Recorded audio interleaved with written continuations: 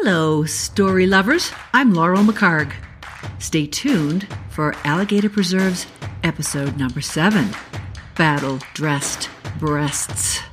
Try to say that 5 times fast.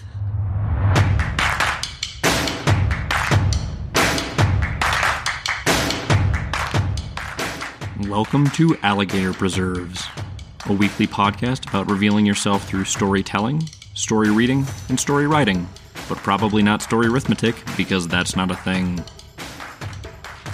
You just might surprise yourself with the secrets you'll uncover.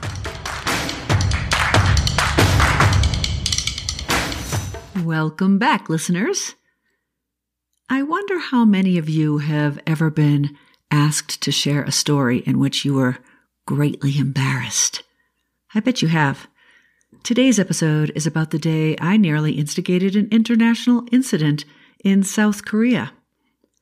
It was several decades ago, so you can't blame me for anything that might be going on now. I'll be reading excerpts from a story I first published in 2012 in a book called Not Your Mother's Book on Being a Woman, and I titled it Battle-Dressed Breasts. Although Army battle dress uniform designers knew what they were doing when they were tasked to create the perfect camouflage for soldiers, they probably could not have anticipated an unlikely scenario that unfolded at a rest area on the other side of the world. And battle-dressed uniform, you've probably heard of the term BDUs. My company was part of a team spirit exercise. It was 1989. Our journey from Fort Ord, California to Pusan, South Korea was exhausting. As company commander of the 301st Transportation Company, I was responsible for getting half my company and its equipment deployed for our 3-month tour of support for the annual exercise.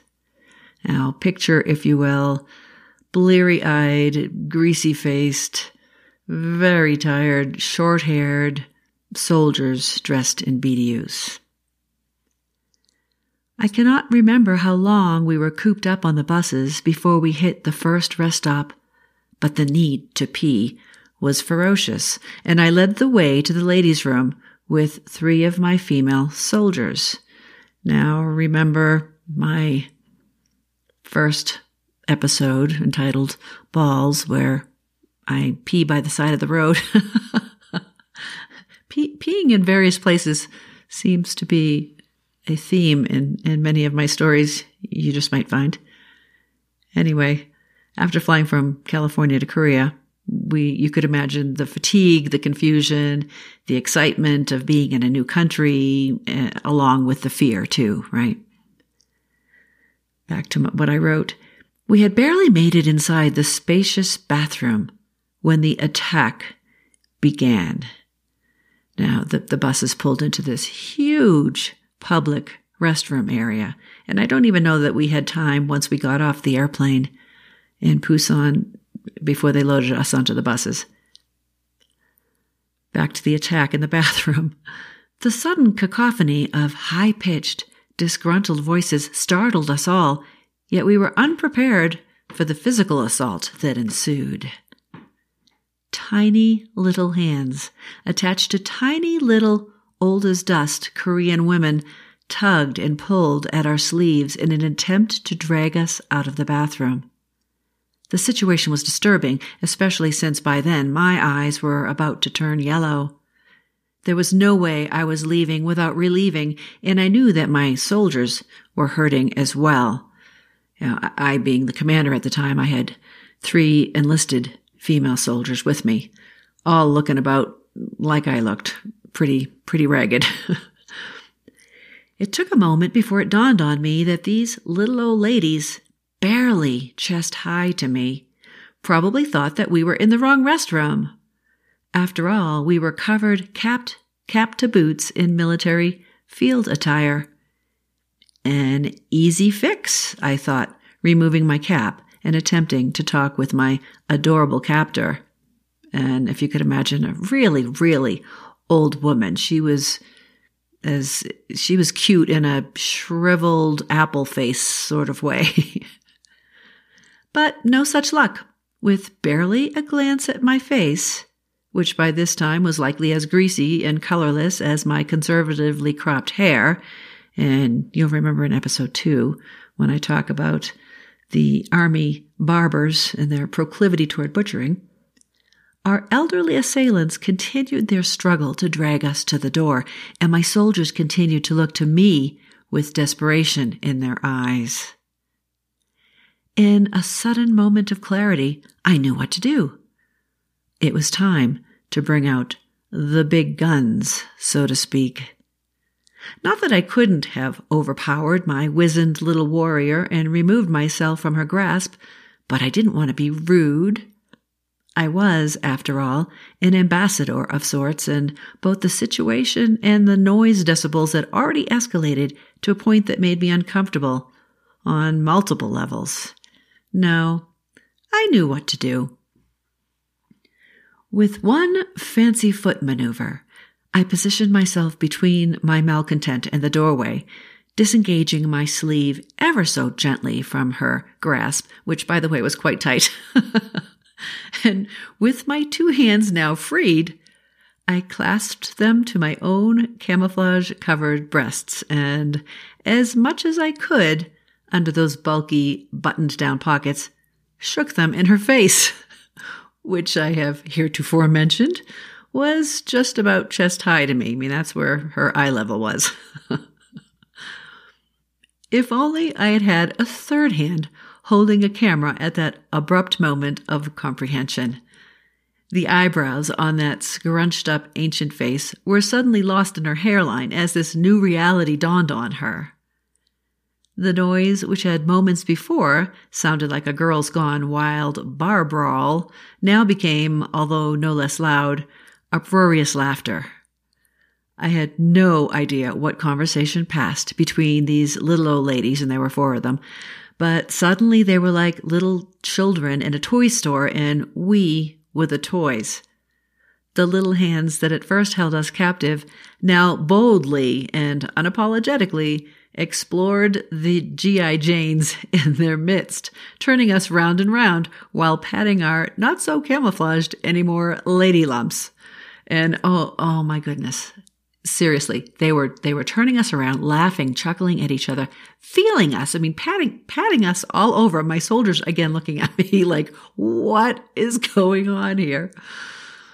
Oh my goodness. With the crisis thwarted, my soldiers and I had yet to accomplish our mission. So with universal cross-legged, belly-holding, gotta-pee sign language, we were finally released to relieve ourselves. A third hand would have come in handy for this endeavor too, as the balance required to straddle the hole on the floor of the bathroom stall while ensuring that the ass of your BDU pants is pulled forward and away from the target zone would have made any trained gymnast proud. It was a bathroom unlike I had seen anywhere in any of my travels.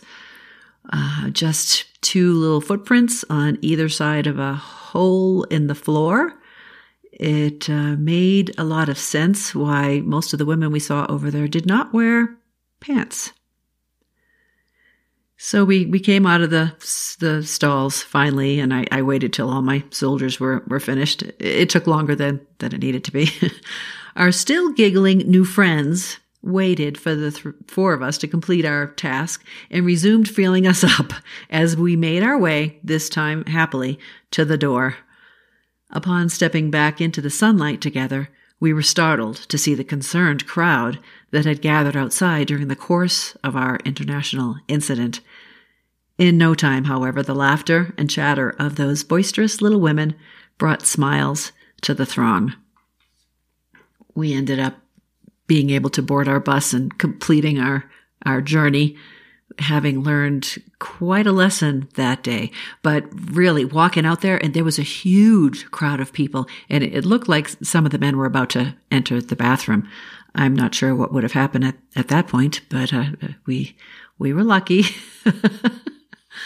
When I tell the story, and I do tell it often, I generally act it out because it is, after all, comedy, right? It's a comedy of errors, and just the visual of these teeny little ladies suddenly realizing that they were women dressed like men, I suppose, in their mind, in their bathroom, intruding, and then the reality that we were like them in some ways.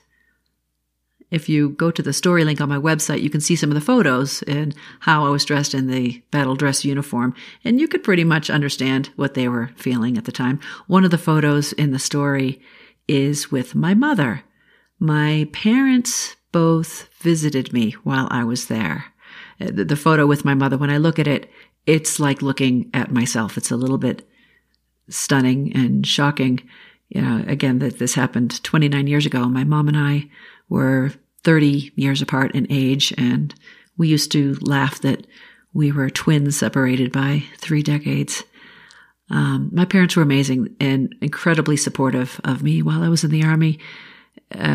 Once my mother got over the initial desire I expressed to attend West Point, I remember stating it at dinner, and my father nearly choked on a steak, and Mom's jaw just dropped, and she asked me a million questions. And I think her biggest concern was that maybe I'd never be able to have children and be a wife. But she got over it, and they would visit me everywhere my husband and I were stationed. And the fact that they came over to Korea, well, I was in Korea for 3 months, did so much to reduce the loneliness that you sometimes feel when you're in a place, regardless of how busy you are. You're in a completely foreign land, and my 2 years of high school French and 2 years of West Point Spanish did nothing to let me understand any of the conversation that was going on in Korea. But they were amazing. The first time I visited them during the week that they were there, I was gone for about maybe 5 hours. I was given a leave. And when I got back to our encampment, we had a tent city set up on a river. I arrived to chaos, and it was frightening until I saw some of my soldiers who were laughing while they were throwing duffel bags into the backs of the deuce-and-a-half trucks we had over there. Someone either upriver or downriver, we set up our encampment on a river. Don't ask me why. I was not at the higher level to make that kind of decision. But someone either opened a dam or set up a dam downriver, and the whole tent city that my soldiers had created was flooded. They were ankle deep, and it was rising quickly. The porta-johns were floating. We had to completely evacuate. And then at some point, this happened at higher levels than mine. At some point, they worked it out with the government, and we went back to setting up the tent city just where we had initially to support our mission. I also remember the South Korean soldiers staring at me every time I was around them. My hair was cropped, as I've mentioned before, but I inherited, I think from my mother's side, peach fuzz hair on my face. A lot of it, like a lot of peach fuzz hair on my face. And this was something that many, many, many years later, one of my sisters introduced me to a little trimming wand that I've used ever since. But back then I had a very hairy face, and they wanted to feel it. I had a decision to make, and I decided that since I was a captain in the Army, no, I wasn't going to let them feel my face. The old ladies did enough feeling up of me, but every time I was around them, they would stare and smile. So I felt like that was a good thing. I have no idea what they were saying behind my back. I think I'm glad I didn't know what they were saying. Oh my goodness. We had a couple days off while in the course of the 3 months we were there, and you could purchase things and get clothing and shoes made for a song, or in my case, for a feel. I decided that in addition to some of the more formal outfits that I had made and beautiful shoes, I had some absolutely wonderful, gorgeous leather shoes made in different styles and colors. I decided I would go home with a black leather jacket and short skirt. Someone, I don't know if it was one of my soldiers, convinced me that I needed to get a pink leather bustier to go with the outfit. This is back in the Madonna era. And we're talking screaming pink. So the tailors there had me come back, I don't know, 3, 4, I think it was maybe on the 5th time they had me come back for a fitting for that bustier. I decided that they were incapable of accommodating the reality of my battle-dressed breasts. I think I might have tried to wear that whole outfit a couple times, but it just never really fit right. They could never get the cups, shall we say, to fit right. I made them small too, though, so I guess that's one thing. So no, it wasn't so much an international incident as I spread some goodwill while I was there. That's how I'm going to look at it. So that's my story about almost starting an international incident in Korea. I wonder what you would have done. Try to put yourself in my black leather boots at the time. You're in a completely different land. And if you haven't traveled yet, just try to imagine, I don't know, going anywhere and having someone stare at you and misunderstand you, and you need to try to find a way to make the situation come out happily without incident, or at least with an incident you could use for storytelling later on. I'd like to hear some of your stories. If you have any similar to mine or ones that you'd just like to share, I would really love to hear them. And if you enjoyed today's episode, please subscribe to Alligator Preserves on iTunes, Stitcher, or wherever you get your podcasts, and tell your friends about it. I would love your comments, your stories, anything you want to share. I'll be happy to respond. You can find my show notes with links and photos on my website at leadvillelaurel.com. And join me next time when you will meet best-selling author Sherry Ficklin. Until then, choose your preserves wisely. Bye. Alligator Preserves is hosted and produced by Laurel McCard, with technical support provided by her husband, Mike McCard. Follow her on her website at leadvillelaurel.com, where she writes about life, real and imagined. If you enjoyed this podcast, you might enjoy her books. Find her work at amazon.com.